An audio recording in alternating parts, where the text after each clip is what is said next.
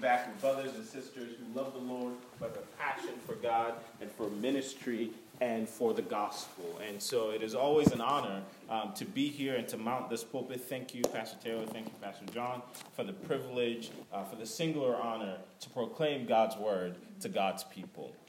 Amen? So y'all ready? Yeah. Okay. So before I move forward, let me just give you some sort of ground rules, a little different this morning.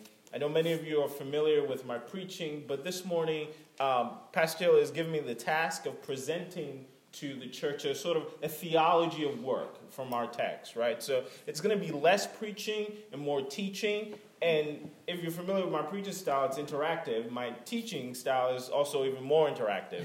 What I mean by that is that I may actually call on you and ask you a question. So I take the Socratic method a little bit. And, you know, if I know your name, then you're probably in trouble, Scott and Daniel.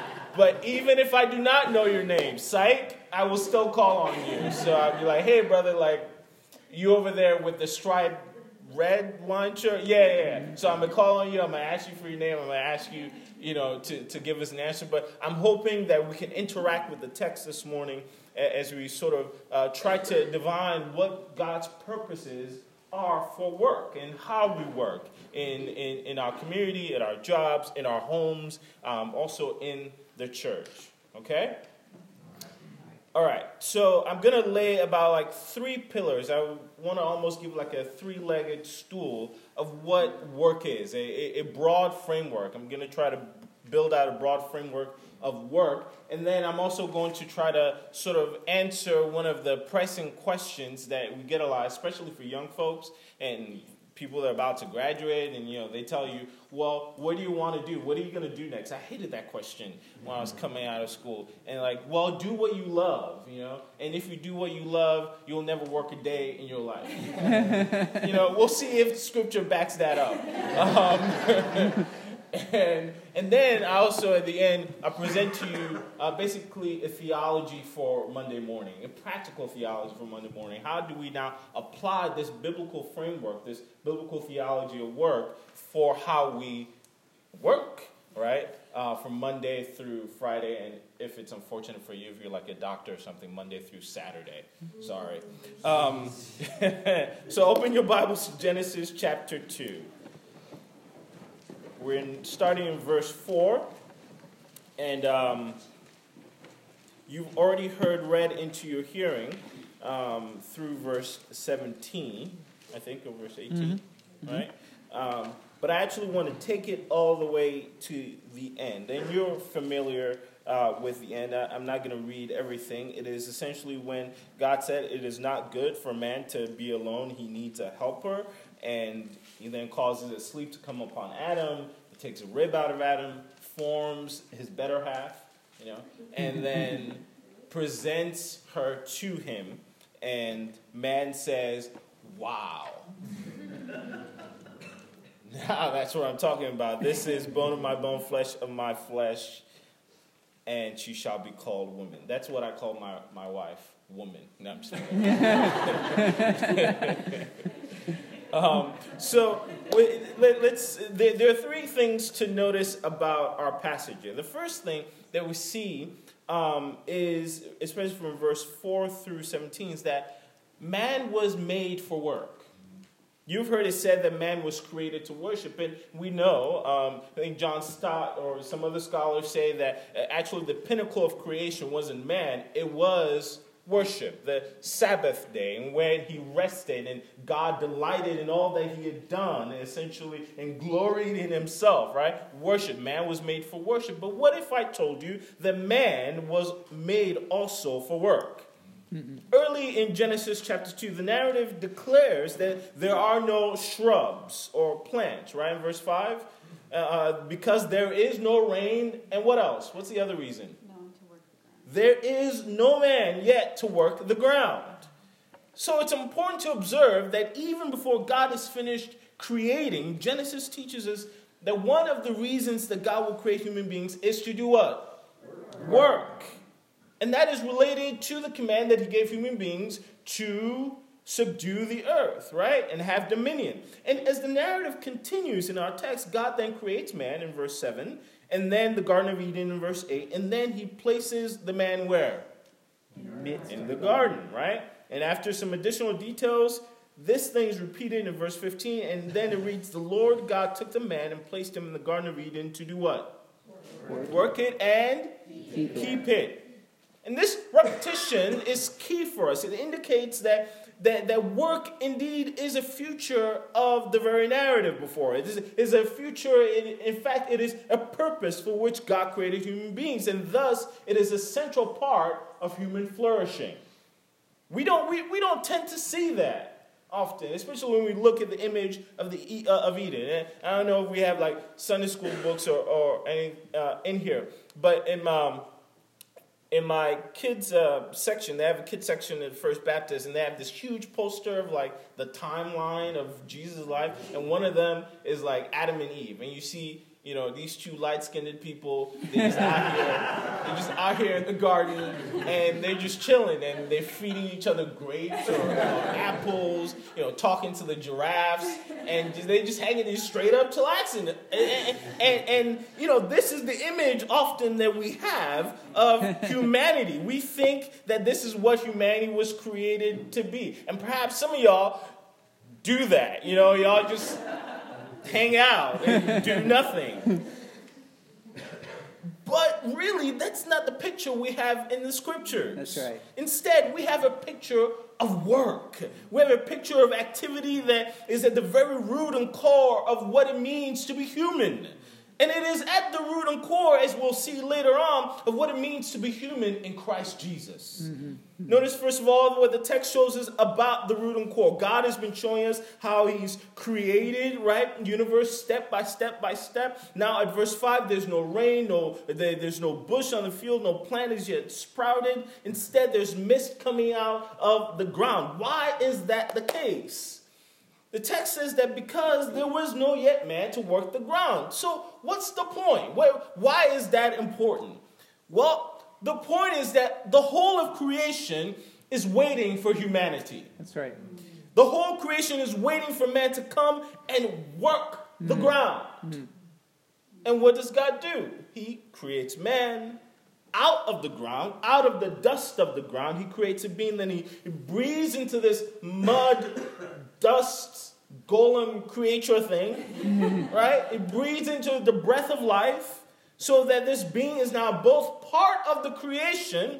He has a body that is constructed out of destructible material and also distinct and set apart from the rest of creation because he bears the breath of God, indeed the very image of God. Amen. And then we get to verse 15. God plants a garden and he commissions man to work it and keep it. Let's break those two things down. The first is what? Work, okay? So God put him there in the garden to work it. Notice, God didn't simply give Adam an already completed garden. He says here, enjoy it. No. God creates the beginning of it and tells Adam, I want you to maintain this. I want you to till this. I want you to expand this.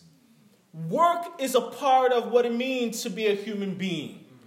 When it comes, some people hate their jobs. I got some of those people who are at work.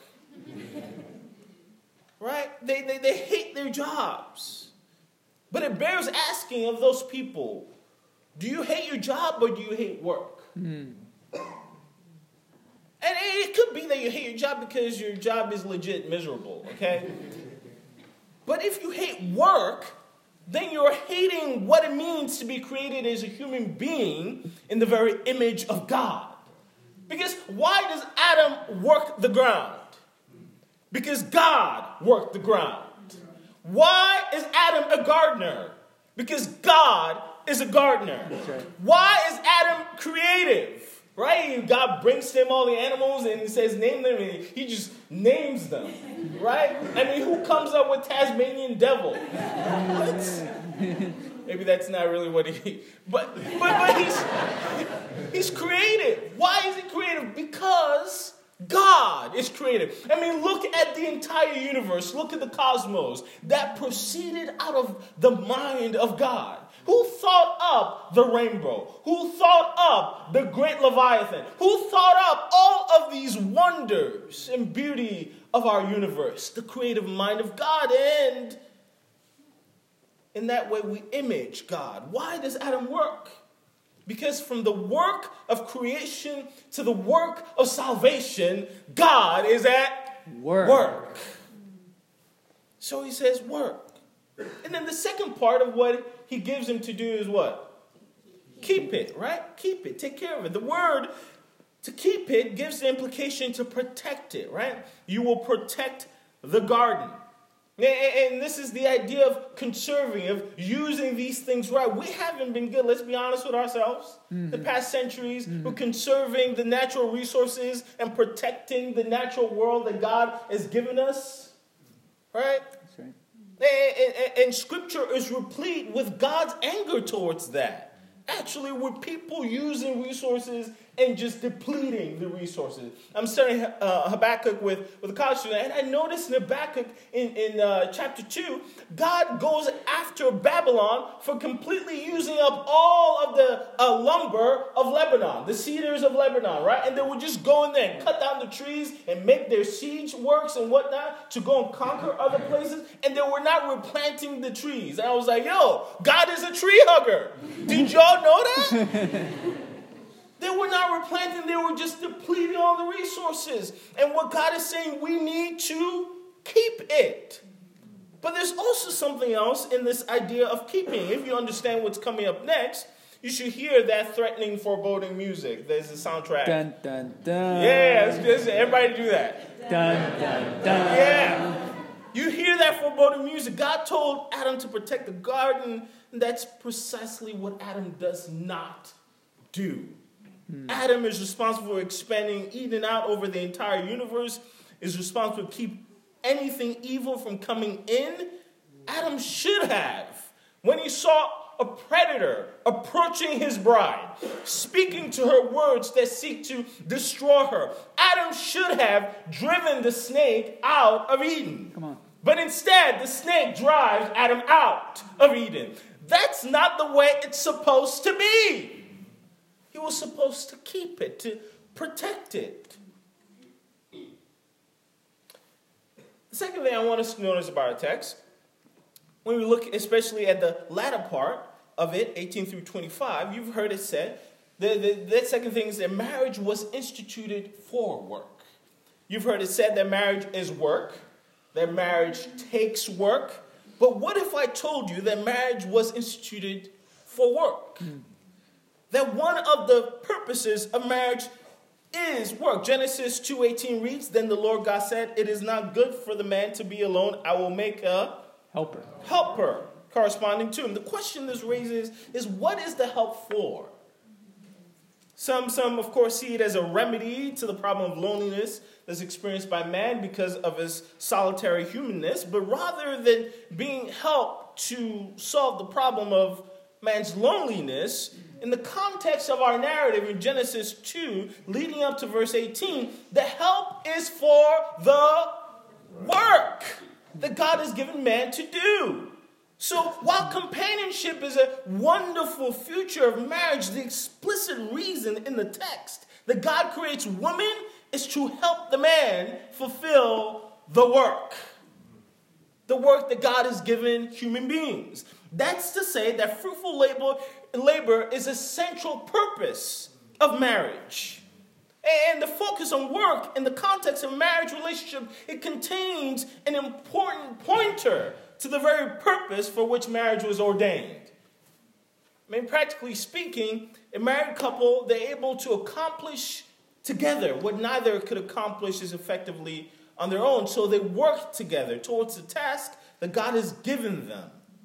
Right? Married people become closer companions, and the companionship now enables them to be more effective in the work. I thank God for my wife. I could not do what I do. I got when I was preparing this, I got 5 streams of work. I got work in the home, because of course my wife and my kids comes first, right? and I got to work. I got to help out at home. I got work at job, my day job. I'm an attorney, and it's not like, something I could just bojangle in, right? I got to work because these people out here are crazy. I got to keep them out of jail. Third, I got work in the church, and we'll learn more about that later. Got work in the church, right? I got work in the ministry. Like, praise be to God, I get opportunities like this to preach, right, and to teach. I got schoolwork. I'm in school, right? I'm finishing up my seminary degree, hopefully this year. Pray for me. I got community work. I'm on boards, and I actually want to be light and salt in my community. I got 5 streams. Like, it's crazy. I know, I'm crazy. Yes, my brother back there can testify to the insanity of it all. And I can't do it without my wife. That's right. Supporting me, backing me up, coming in where there's shortfall, right? Thank God for my wife. I need y'all to thank God for my wife. Come on now. Amen. And praise be to God, I like to think that I help her too in her work. The different streams of work that she has, right? Work at home. She has a full-time, high-powered job.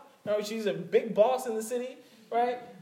She works in the church. She has a ministry where she cares for young women as well, and she pours and teaches into their lives. And I like to think I am my wife's biggest cheerleader, right? When we were talking the other night about how it's weird how ladies sometimes they don't ask for that raise, right? When it comes to negotiating the salary, they versus men, they're more timid and whatnot. But no, I tell my wife, girl, you better go for it.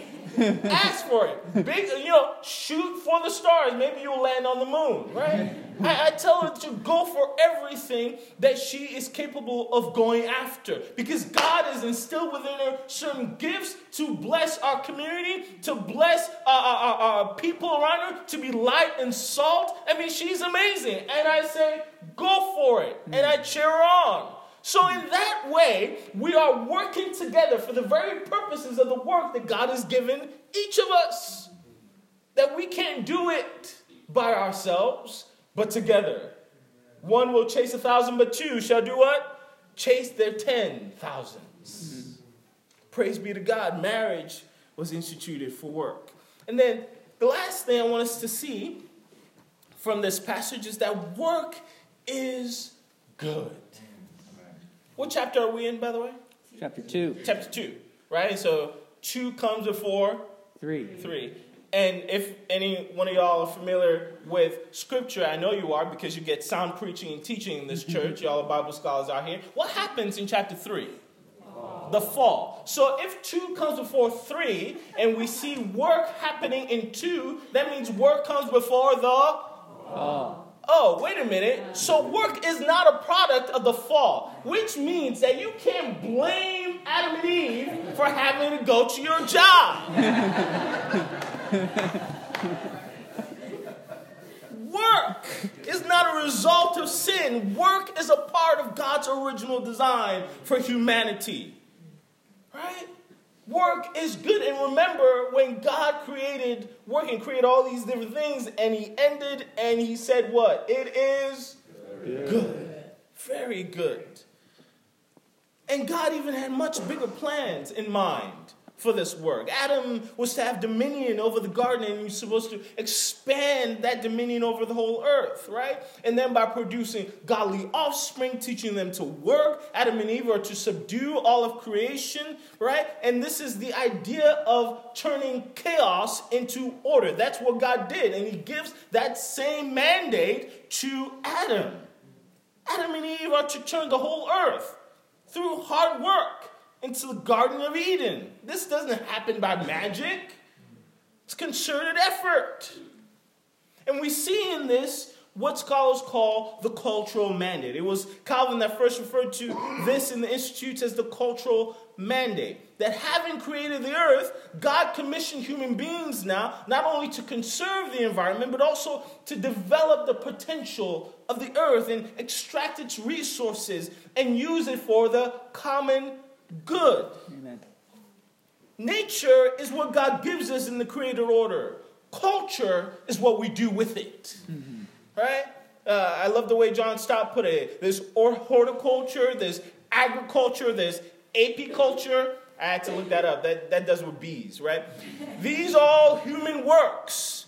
Nature is raw materials. Culture is commodities manufactured and prepared for the market. Nature is divine creation, but culture is human cultivation. That's right. And this work and this dominion over the earth was part of God's original design, plan, and purpose to fill the whole earth with his glory through human work. That's right. And so God tells Adam, you're to work on the ground, you're to protect the ground, but there's a snake. This is why I don't like snakes. My wife can attest that I have a deathly fear of snakes, okay? It's biblical, exactly. Thank you, sister. It's biblical, yes. You get me. Yes. And then the snake wants to come in and say, you don't have to work for all of this. You can just take it.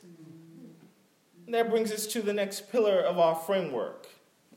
I'm not going to dwell on this too much because I trust that Pastor Taylor, Pastor John are still going to talk about this in chapter 3. What we have was work before the fall. Now we have work after the fall. In Genesis chapter 3, verse 17 through 19. Can someone read that for us? Genesis 3, verse 17 through 19. Who's got it? And to Adam he said, because you have listened to the voice of your wife and have eaten of the tree of which I commanded you, you shall not eat of it. Cursed is the ground because of you. In pain you shall eat of it all the days of your life. Thorns and thistles it shall bring forth for you, and you shall eat the plants of the field. By the sweat of your face you shall eat bread, till you return to the ground. For out of it you were taken. For you are dust, and to dust you shall return. So we see here sin enters the picture, and work becomes cursed. And because of the fall, work is hard. Now it involves sweat and toil, thorns and thistles. In other words, stress and overtime. In other words, horrible bosses and mundane meetings.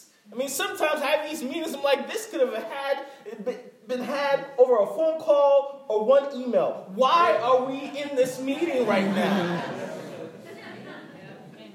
It's because work has become cursed. Because of the fall. You hate your job. There's stress from the job.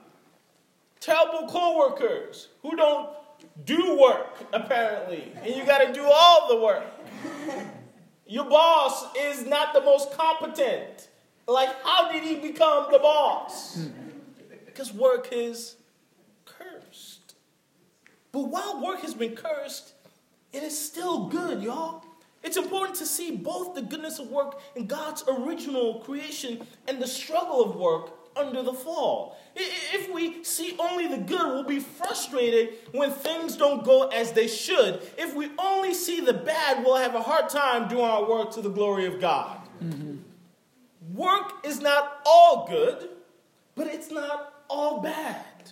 It is part of God's good creation, which has been tainted by the fall. And God is at work to redeem work. That's right. And that brings us to the third pillar of our framework, the redemptive work of Christ at the cross and its implications for work. So, work after the cross. We have work before the fall, work after the fall, and work after the cross. Work is redeemed. God sends himself. God takes upon himself a human nature who lives and works. That's right. Who sweats and bleeds, who ultimately gives up his life. He pours out his own blood. He cleanses from all our sin, is raised from the dead, defeating death forever. He brings us through union with him into everlasting life. Praise be to God. You can work and work and work, but you cannot work for that. That's right. Come on. You receive that. That's right. You can earn and earn and earn, but you cannot earn your salvation. That's right. There is nothing you bring to the table. It is all the work of God. Amen. Come on, that should make you shout and praise God. That you ain't got to work for Hallelujah. it. God did all the Hallelujah. work. And he presents to you this gift of everlasting life. So Jesus of Nazareth, this Christ of God, comes and does the work. And all you have to do is believe and confess that he is Lord, that he has been raised from the dead, and you receive him as Lord and Master over your life. And if you confess and if you believe, you'll be delivered from condemnation and damnation. But you cannot work for that. You've got to stop working. And you have to receive it. He did all the work. In fact, he said on the cross, "It is finished." But the interesting thing is that in redeeming us, Christ also redeemed and transformed work in two distinct aspects. The first, 1 Corinthians 10:31. Someone read that for us, and then somebody else get Colossians 3, verse 17. 1 Corinthians 10:31. Who's got that? You just raise your hand. Who wants to read? Anybody? Yes, sir, Daniel. Who's got Colossians 3:17? Somebody else. Yes. Colossians 3:17. All right. 1 Corinthians 10:31. Daniel. So whether you eat or drink, or whatever you do all to the glory of God. Amen. Colossians 3:17. And whatever you do, in word or deed, do everything in the name of the Lord Jesus, giving thanks to God the Father through him. Amen. So we see in this work is no longer a necessary evil. It is now a calling with great spiritual significance because it's a chance for God to be glorified, right? Even this idea of calling, the Latin is voca, right? And where we get vocation, right? So your work, you don't have to say, I'm called to the ministry. You could be called to be a farmer. You could be called to be a garbage man. Yes, that could be a calling. You could be called to be an architect. That is a calling itself. Calling is not just restricted to men of the cloth. That's right. Or work in the church. In all of our endeavors, those are callings. Right? So now work is a chance for God to be glorified. When we show up at our jobs, we are there for the glory of God. Whatsoever you do everything for the glory of God. God wants to be honored in what we do and how we do it. That's right. That's the first aspect. The second aspect is that when we become sons and daughters of God, the scripture says that he puts us to work. God breathes into this clay vessel and makes him into a living being. What does Jesus do? He gathers his disciples up and he walks around and breathes into all of their faces and says, "Receive the Holy Spirit. Holy Spirit." And what does the Holy Spirit do? The Holy Spirit drives us to work. Because everybody in this room, in this sanctuary, has a gift from the Holy Spirit. Everyone has a labor within the life of the church that the Holy Spirit has given to you to serve Jesus Christ and his body. So he puts you to work. Not only are you faithfully working in your jobs that God has given you throughout the week, not only are you working in your households, protecting and caring for your family, you are also working within the life of the congregation in the particular way that Jesus has given unto you. Work. And just like we manage and govern and protect and work the land and resources God has given us, we're to work within the church, within the congregation, to guard it, to protect it, to keep the doctrine pure, to keep the missional fervor burning, so that the gospel may go forth. Amen. Now and in the future. We are called to work in the church. So now we have this framework. I hope y'all are with me. What's the first one? Work is good. Yes. What's the second one? Work is cursed. And the third one, work is redeemed. So we see here that biblical framework of work, but it begs, what if I don't like my job? What about this idea, do what you love? Or do what needs doing? Now again, that same framework, before the fall, there was no dichotomy, no false dichotomy in creation. In creation, there was no separation between do what you love and do what needs doing. God is doing what he loves. When he declares that his creation is good and very good, he's celebrating, he's enjoying, he's approving and delighting in his work. Yet God is also doing what needs doing. His work isn't only for his pleasure, it's also for the enjoyment of his image bearers. His creation is good and very good. And it's not only because it's perfect, but because it is perfect for us. Mm-hmm. So as God's image bearers, we work as he does, right?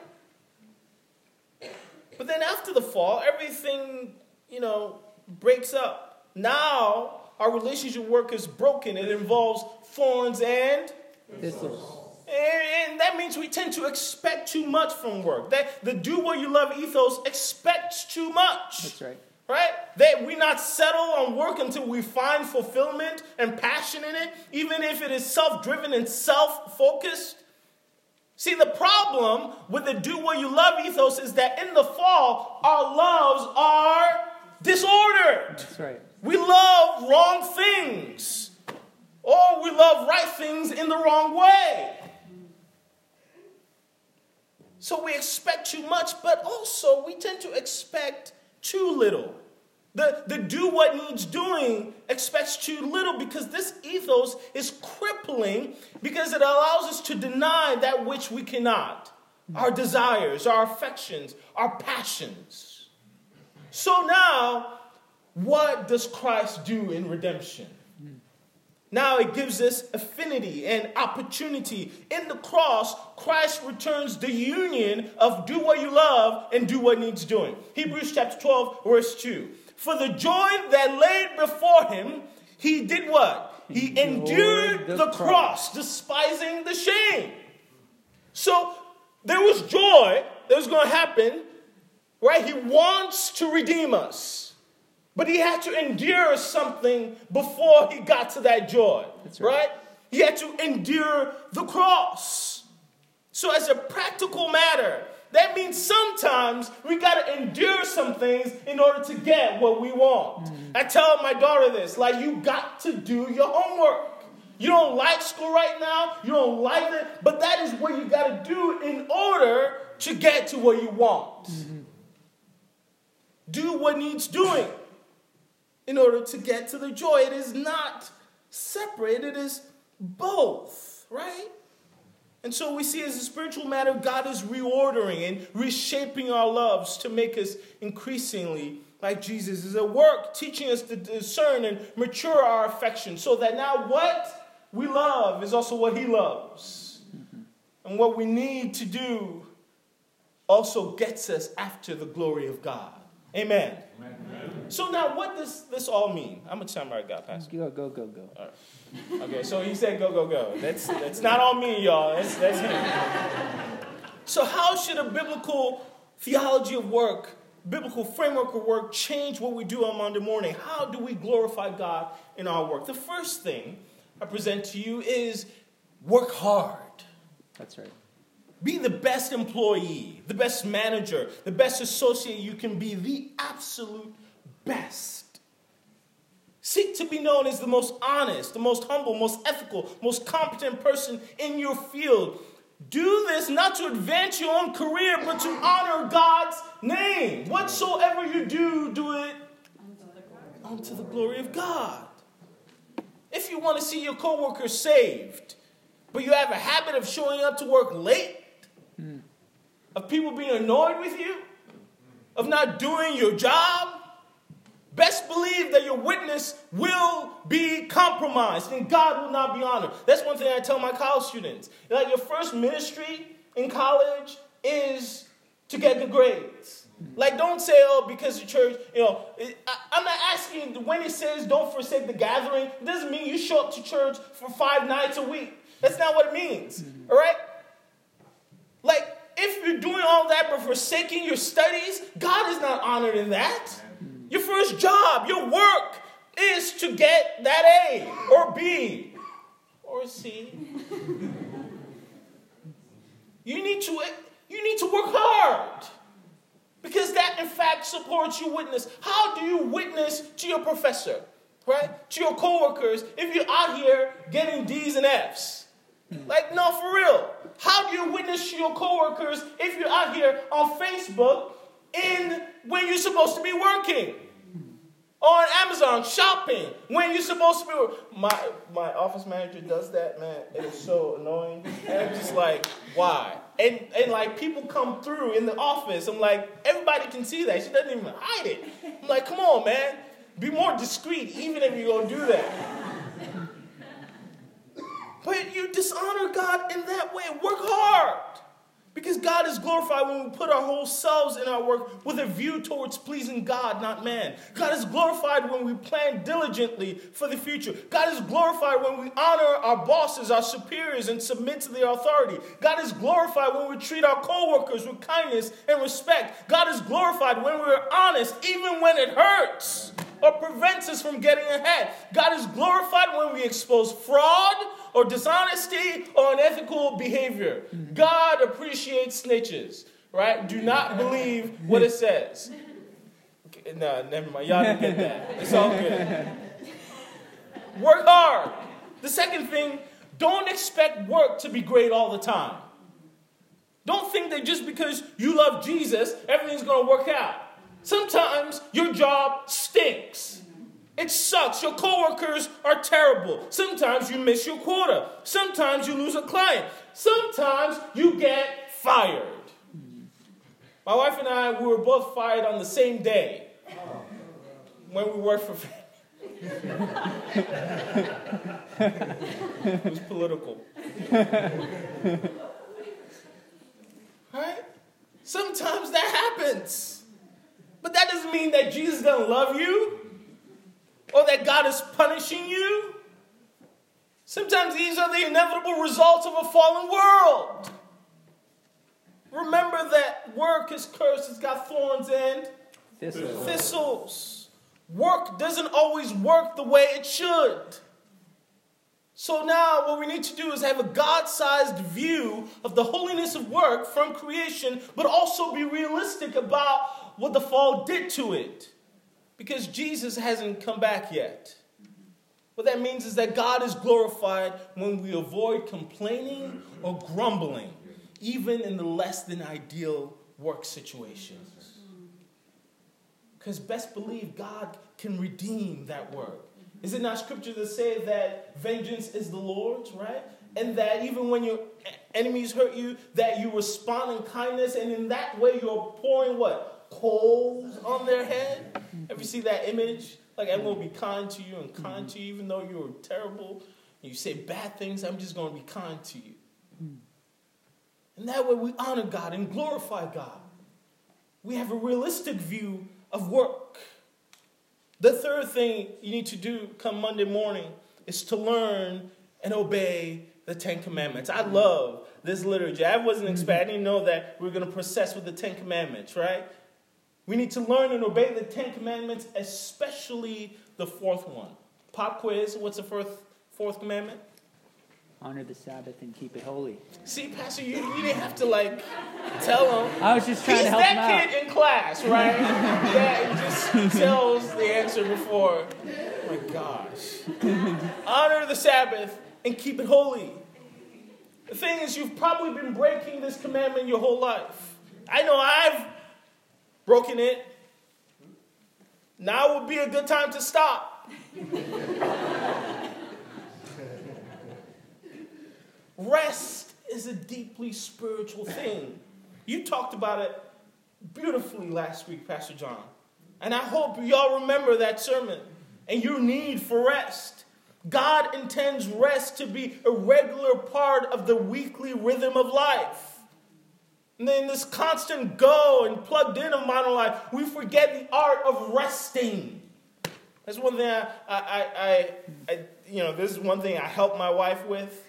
Because my wife, she's a workaholic, and she likes to work, but I'm praying for her, and the Holy Spirit is helping her. My wife doesn't know how to do nothing. And rest doesn't mean you do nothing per se. Now my wife is taken to gardening, right? For example, I think it was John Stott that said that for those who work with their mind, you rest with your hands. For those who work with their hands, you rest with your mind. And I see in that way how she's resting. For me, I just like to do nothing. Right? I have developed the science of doing nothing. That's how I rest. I can't reveal my secrets. Do nothing. But the idea is rest is important. It is important. Actually, it's the best thing you can do for your employer. It's the best thing you can do for yourself, for your career, and for the glory of God. You need to set apart time in your week when you're totally unplugged. Your cell phone is off. You're offline. And you just rest. Take a really long nap. Maybe you'll go home after church and take a nap. Worship with other believers like you're doing now. Take a walk. Read a good book. Go outside. Enjoy the beauty of God's creation. Rest. And I feel bad for, doctors and first responders, because they're always almost on the call. But there's also, there's a way you've got to work in that rest or you will break down. I mean, God did not create the human body to go. Indeed, he built it in, rest. It wasn't because God needed to rest, y'all, on the seventh day. God doesn't get tired. He never sleeps, right? He's not weary. That's what Pastor John talked about last week. But he did that for you and also for his glory. Right. And whatsoever you do, do it unto the glory of God. So that means even in your resting, you can do it to the glory of God. Rest. And the fourth and final thing, learn to pray the Lord's Prayer. Another pop quiz. Let's recite the Lord's Prayer together. Our Father, hallowed be thy name. Your kingdom come, thy will be done, on earth as it is in heaven. Give us this day our daily bread, and forgive us our trespasses, as we forgive those who trespass against us. And lead us not into temptation, but deliver us from evil. For thine is the kingdom, the power, and the glory, forever and ever. Amen. We become what we pray. When our prayers focus on our needs and our agendas and the ways we want God to bless us, we become self-centered, myopic people. And so to save us from ourselves, Jesus gave us a pattern for prayer that keeps our eyes on the Father's name, the Father's kingdom, and the Father's will. And so using this pattern, it will help us remember that work, like all of life, is about God and not about you. Pray the Lord's Prayer before work and after work and during work. Not to get God to do something for you, but to get yourself into a gospel-centered rhythm of life. Because God is glorified when we refuse to make work and money our idols. That's right. When we say, give us this our daily bread, that means you working. That's not what gives you your daily bread. It is God that gives you your daily bread. God is glorified when we trust him to provide today what we need for today. And that tomorrow he will also take care of that. God is glorified when we live simply and give generously. God is glorified when we approach our work prayerfully. And so the work goes on. And the labor goes forward. Do all to the glory of God. And indeed, let us work, both at home, at our jobs, and in the church, to the glory of God. Amen. Let us pray.